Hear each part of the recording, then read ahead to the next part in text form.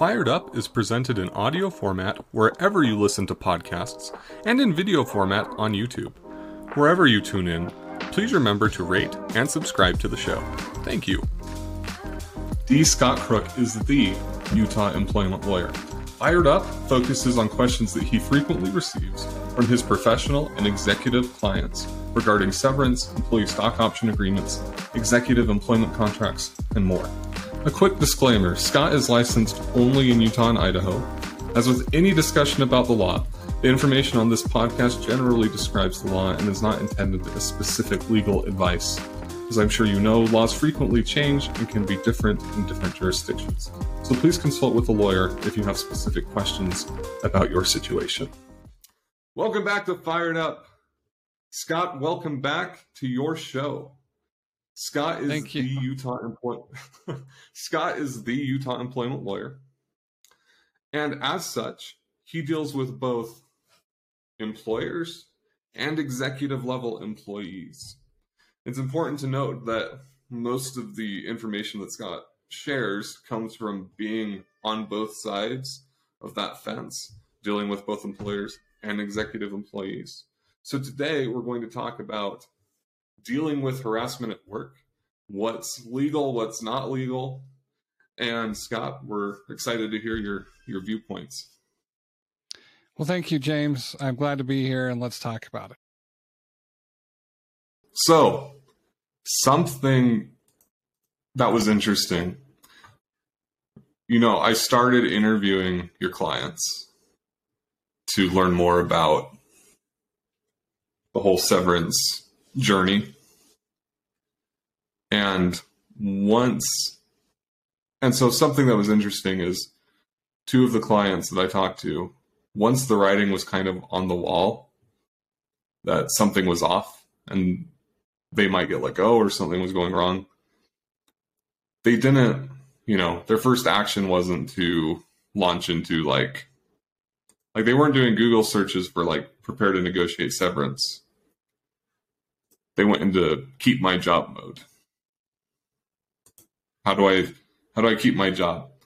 And one of the clients was Googling things like, is this harassment? Is that harassment?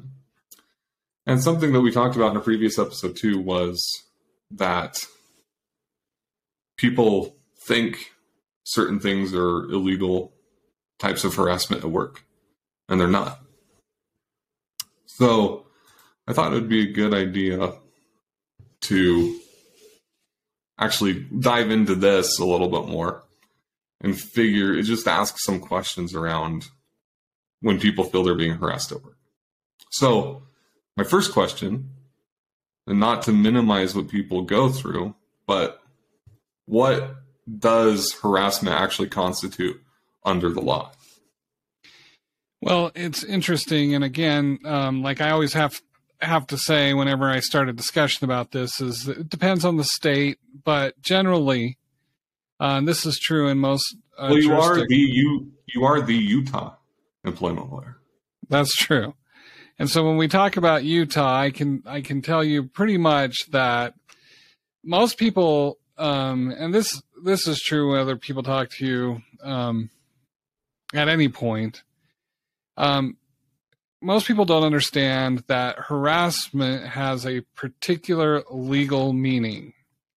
And the particular legal meaning is this. And it's something that is prohibited by law that an employer cannot do. Okay, so with that background, with that sort of statement in mind, you have to look at the background of employment law. And employment law is based on the premise, at least in Utah and most states in the union, that we are in a free market economy, and that the best way to have bad actors eliminated from the market is to let the market take care of them.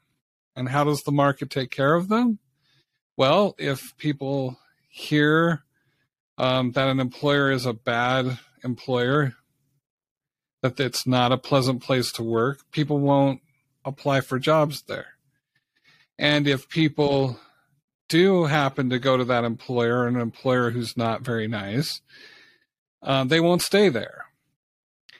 And so the idea is that the law is not paternalistic. It's not going to hold people's hands and say, well, we feel bad for you that your boss was mean to you, or that your coworkers were jerks, or anything like that. I mean, it sounds kind of harsh, but that's the reality. The idea is you can leave at any time. You don't necessarily have to be at your employment, because you can go and find somewhere else. So the only type of harassment that is illegal is harassment that derives out of some protection from the statute.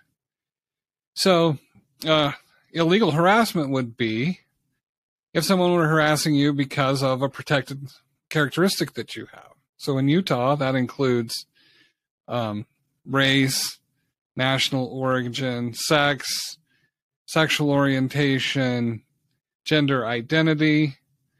It includes age, disability, and those sorts of things. So if someone is harassing you because of one of those protected classifications, then that's illegal. And that creates an actionable environment. In other words, that's where you can go to the courts and say, hey, give me some relief. If it's just that generally your job is a jerk, your boss is a jerk, then you don't have an actionable claim. Now, there is a caveat to that as well, and that is that certain public employees in Utah, if you work for the state, and if your boss is so bad that you have significant psychological harm from the conduct of your boss, then you do have some protection that you wouldn't otherwise have. But that's because there's a specific state statute that was passed that gives you that protection. But otherwise, you don't have much protection from people who are quote unquote harassing you at work. Gotcha. Well, thank you. That's good to know. So if the harassment that someone is experiencing, or they say they're experiencing, does fall under one of those protected situations, what should they do? So for an employee who is experiencing protected or experiencing harassment for something that is protected by the statute, then the first thing you have to do is you have to go and look at your employment handbook or your personnel handbook or something. And because generally inside of that handbook, they'll have a reporting procedure for that type of harassment. Okay. And it'll tell you that you need to go for most of them will say, well, you've got to, first of all, go to your supervisor or to HR. And then if you don't get a result you want, then maybe you move up the chain. It'll have those internal reporting mechanisms. And the reason for that is the law will protect you, and it depends on what you're claiming you're being harassed for.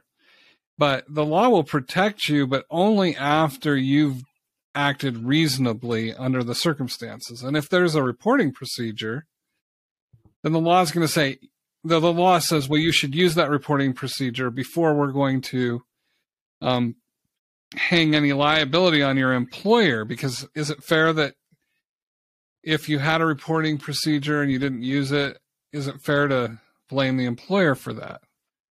Now, there is a little bit of a caveat on that as well. If it's your supervisor, then the law treats your supervisor as your employer, and you don't necessarily have to follow the reporting mechanism in that circumstance, but it makes sense as a practical matter to follow it. What if your boss is the VP of HR or something like that? Well, a lot of times, of course, the policies will have that built in. So, like if you are in the HR department and the normal reporting chain is to go to the HR, then a lot of times the policy will have within it a mechanism by which you go to like for instance, if a smaller employer, to one of the owners, or to go to the CEO or something like that. And so you'll generally have those provisions. Of course, Gotcha. The next step is, I mean, you don't even have to, you should probably try to do something. But if you can't get relief because the person is high up in the company, then the next step is to go to whatever administrative agency there is and make a report there. So if it was a race-based discrimination or harassment of some sort, you might start with the EEOC, or in Utah, the Utah Anti-Discrimination and Labor Division. Okay, thanks. So if the harassment or what the person feels is, behavior that's not fun to deal with from somebody at work, and it's not one of these protected things, then what should they do? Well, generally, people don't like, people don't like to work with people who are difficult. And a lot of times employers don't want to keep people around who are difficult. And so the best thing to do is just to try to deal with it internally and alert your employer to the problem. And most of the time, right, employers will take that seriously. And the fact is that, if it's a supervisor and the supervisor's a problem, they get reviewed too. And right, so it'll show up on their performance review. Now, you can't help it if if your employer or the owner really likes that person, and it doesn't matter what you say, then you pretty much have to make the decision to leave. But other than that, most of the time they're trying to work things out with people. Right. So is it anything, so if you were to document that type of behavior in some way, even if it's not protected, if you were negotiating a severance package, is that anything that could potentially be used as leverage in that kind of situation?